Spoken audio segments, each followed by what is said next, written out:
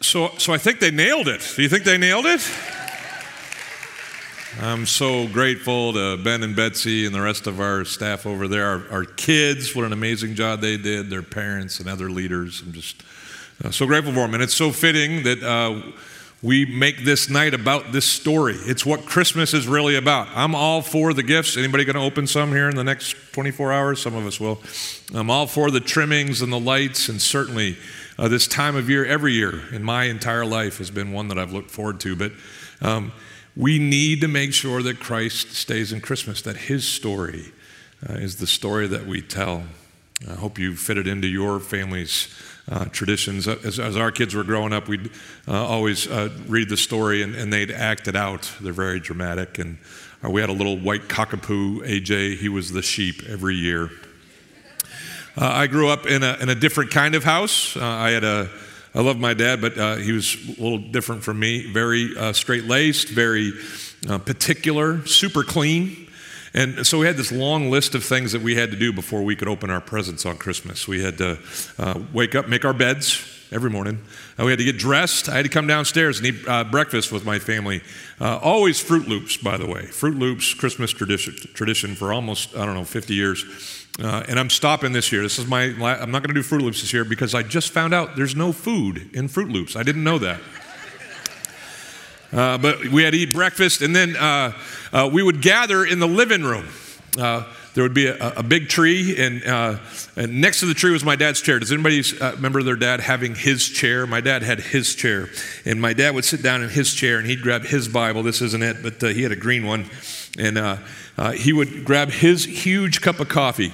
Is anybody able to close their eyes and be transported back in time and actually be in a place? I can do that with my dad reading the Christmas story. I can hear his breathing. I can smell his breath. Halitosis and coffee. It's just not a good combo. But he would intermittently, go back and forth, be taking sips of his coffee and then reading the Christmas story. I'm 8 years old. I'm trying to get to the presents. And so I'm going to confess this to you. I wasn't really interested in the story of Jesus at that moment. But I listened dutifully. I had no other choice. As he read Matthew and Luke and went into the obscure prophets that predicted the coming of the Messiah. I mean, he read it all. It felt like he read the whole book. But he'd always end here in this particular passage that Mickey and Travis started for us, that the kids and the adults in the video displayed for us, the story of the shepherds. In verse 8 of Luke chapter 2, it says, in the same region there were shepherds there outside of Bethlehem, out in the field, keeping watch over their flocks by night. And an angel of the Lord appeared to them, and the glory of the Lord shone around them. My dad would lean into this part. And he said, they were filled with great fear. He would say they were sore afraid. They were so scared. They were in pain. And the angel said to these scared shepherds that night, he said, fear not. Did you know that's the most, Travis talked about this last week when he was preaching, it's the most often used phrase in all of Scripture, fear not. Doesn't surprise me. We humans, we get kind of scared sometimes, right? He says, fear not, for behold, I do bring you good news of great joy that will be for all the people. And then he describes the news. For unto you is born this day in the city of David a Savior who is Christ the Lord. 3 titles: Savior, Christ, or in the Hebrew, Mashiach, Messiah, and Lord. He's born this night. My dad would finish by telling us about the shepherds looking at each other and saying, we got to go and see, and them going and seeing and then rejoicing as they left in the glory of God and in the birth of his son here on earth. Like I said, I wasn't really interested in that story when I was hearing it at the age of 8 before presents. But I got to be honest with you, it's now one of my favorite portions of all of Scripture. Like that one verse where the angel says, fear not, for behold, I bring you good news of great joy. Now, to me, that's the summary of Christmas right there. That we need not fear because there's good news that brings great joy. But it's not just a summary of Christmas, it's the summary of the Christian existence, of the Christian faith and life that many of us here live. Good news, great joy for all people, everywhere. The good news is the part that many of us in this room have embraced for ourselves. It's the good news that Jesus has come to earth. That's what Christmas is all about. The Son of God has arrived, as predicted by the many prophets in the Old Testament. The Messiah has come. He's not come to be this governing ruler. He hasn't come to be a conquering general. He's come to be a carpenter's son, to grow up in anonymity, and to be the Savior of the nation of Israel and of all nations in a different way. He's come so that he might live a perfect life, and in living a perfect life, become a perfect sacrifice suitable for all mankind to be forgiven of their sins. So here's the story of the Bible. It starts with creation, and soon after creation, mankind, the greatest of God's creations, the creation that is created in his image, decides to go against God. And sin enters into the world. And when sin enters into the world, it's impossible for those of us, all of us, who are bereft with sin and weighed down by sin, to get rid of the effects of sin on our own. The Bible tells us in Romans that all have sinned and fallen short of the glory of God, that the wages of sin is death, and that's why Jesus was born. He was born so that he might die and become the stand-in, the sacrifice that we are required to give for our own sins. Instead of giving it ourselves, we get to look to him and his work on the cross and have faith in what he's done. It didn't stop there, though. He didn't just die. He rose again from the grave. It tells us in the scriptures that on Easter Sunday, Jesus broke through the grip of death. And so it is through Christ that we have this good news that we can be forgiven of our sins through his perfect life and perfect sacrifice, that we can live forever with him because of his resurrection, his conquering of death. You know, this world has many people celebrate Christmas and have no idea that that's what it's about. Some of you have been coming here Christmas Eves for many years now, hanging out with the family that you come to visit, or watching online if that's the case tonight. And you've heard this story over again. Many of you maybe even grew up in this story and have left it because you went to college and you met a professor who's way smarter than God and told you he doesn't exist. And you're kind of falling in for that stuff. But here's the deal. If I could do one thing for you, those of you who have yet to receive this good news, it would be to invite you, like the angel invited the shepherds, to come and see this Jesus, this Son of God who has come for the sake of mankind. Meet him like I've met him. Know him like I've known him. Let him change you like he's changed me. I love that one verse because the angel says, "Fear not, for I bring you good news." But it doesn't stop there. It goes on. He says, "I bring you good news of what? Of great joy." We've been talking about joy this whole month here at church. And joy is one of these things that we think we understand, but I wonder if we actually do, especially in terms of how the Bible describes it. We think of joy often in our culture as an enjoyment. Like, you ever asked someone, "Did you enjoy yourself?" We equivalate or whatever. We see joy. We see joy as enjoying and being happy. Enjoyment's different from joy. Enjoyment is basically being happy with happenings. Like, we're all going to go, most of us, we're going to go open presents and maybe we'll feel happy about what we find. I hope you are, William. I hope you get something you like. I especially enjoy watching people open gifts that I've given them. Anybody into that now? Wasn't when I was a kid, but now I am. I get great satisfaction. I feel happy when in my happening, someone else is happy around me. And that's enjoyment. But joy is deeper than just enjoyment. In fact, joy can happen when we're not happy. When our happenings aren't producing positive things in our lives. Joy is this deep-seated spiritual gift that comes from God when we put our faith in Jesus Christ. See, the Bible's clear that when we put our faith in Jesus, he indwells us. His Spirit comes and sets up camp inside of us. And part of the download is his fruit, and the fruit is love. Anybody want to guess what the next one is? Joy and peace and patience, and the list goes on. So joy is a part of us if we are in Christ. But it's like so many of the other things that we have in life with Jesus. We can choose to live in it or live without it. We can face towards it and walk in step with it, or we can ignore it. It's like the flame that the Apostle Paul talked to his, hang on. That's the one. It's like the flame that the Apostle Paul told his friend Timothy to fan, to pay attention to. The flame that was his, as Paul put his hands upon him, as he received Christ. He received the joy, as David calls it, the joy of his salvation. But so many things can happen in life that extinguish the joy that we have in Christ. We need to choose it every day. So whenever everything in life kind of goes crazy, pandemics, economic woes, political divides, just general craziness. 2020? Yeah.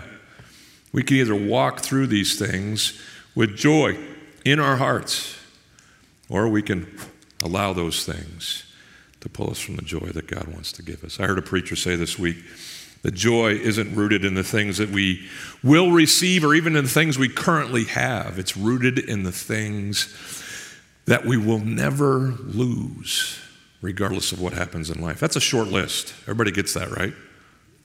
Like we learned that from The Grinch. Anybody seen that show? Some of you grew up watching Jim Carrey. That's the diminished Grinch. The true Grinch is the cartoon. Anybody with me? You have to be a certain age. But there was a time where you couldn't just pull your phone out and watch whatever you want from all time. You had to actually, schedule out when the shows at Christmas were going to be on, and you had to be in front of the TV or you would miss it. And I remember watching The Grinch the first time. This green guy lives up on this hill. He's looking down at all the Who's in Whoville, right?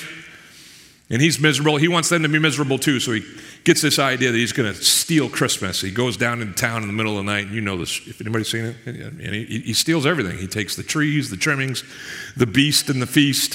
He takes all of the presents. Thank you, firewood, thank you. I haven't thought of the firewood, but you're right, he even took the firewood.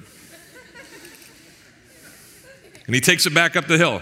I can't remember what the dog's name was. Does anybody remember the dog? It's who? Max? Yeah, when you all say it together, it sounds like, nah! So he goes up the hill with Max and he waits. Doesn't he wait? He waits for all the Who's in Whoville to wake up on Christmas morning and to start crying and weeping and wailing and being miserable with him. But what happens? They sing, they get out in the center of town, and they hold hands and they do this a lot. Has anybody seen the show? It's just this for like an hour. And they sing, Lamb Dorme, Lamb. I don't even know what language that is. Lamb Dorme. And they're just as joyful as they can be. And the Grinch's heart, which was 2 sizes too small, grows and busts out of his chest, and he heads back down the hill, and they all celebrate. And I know this isn't a Christian show. I know. But it carries with it the heart of Christian joy, because Christian joy is not tied up in what we have or don't have, what we will receive or won't receive. It's not about our happiness and our happenings. Christian joy is rooted in the things that we cannot lose, and the Bible lists them in lots of different places, but let me share you my favorite spot. It says this in the book of Lamentations, which is a book about laments. It's all bad news in Lamentations. It's poems, 5 of them, about the destruction of Jerusalem and other horrible things that happened in the history of Israel. But in the middle of the book of Lamentations are these 2 verses that talk about the things that we who are in Christ cannot lose. It says in Lamentations that the steadfast love of the Lord never ceases. That's something you cannot lose. There is nothing that can separate you from the love of God. You can run from him, deny he exists, but his love for you is sure, and it will not fail. His mercies are new every morning. You may not recognize them. You may deny that they're from him, but his mercies to you are guaranteed. It's something you can't lose.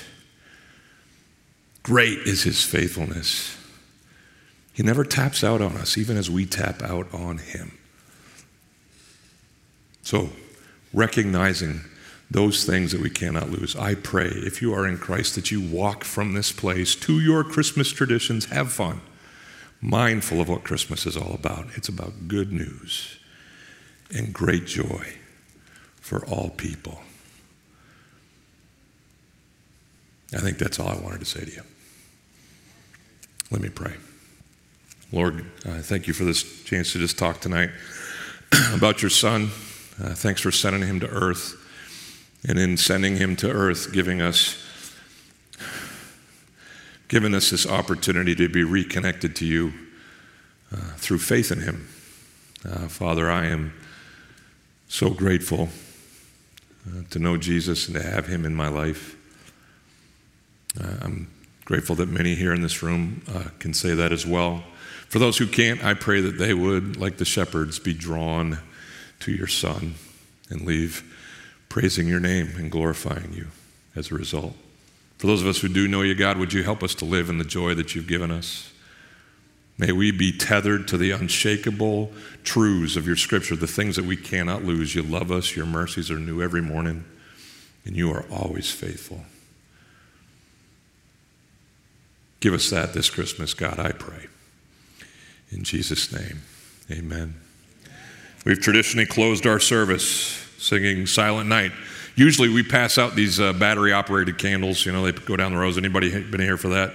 Not happening, COVID. Yeah. So what I'd love for you to do, though, is we're going to go to the concert tonight. Everybody grab your phone. Most of us have the flashlight app. And so that's going to be our candle. Everybody with me? Oh, some of you are. That's great. And so we're going to stand and we're going to sing this song about a silent night, a holy night, a song about God's heavenly peace. I pray it's yours as we sing. Stand with me as we do. Silent night, holy night, all is calm, all is bright, round yon virgin mother and child, holy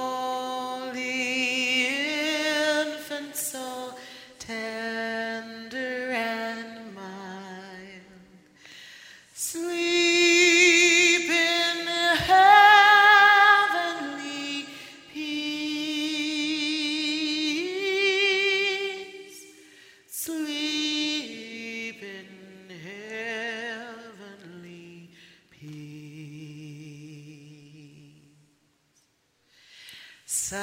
Silent night, holy night, shepherds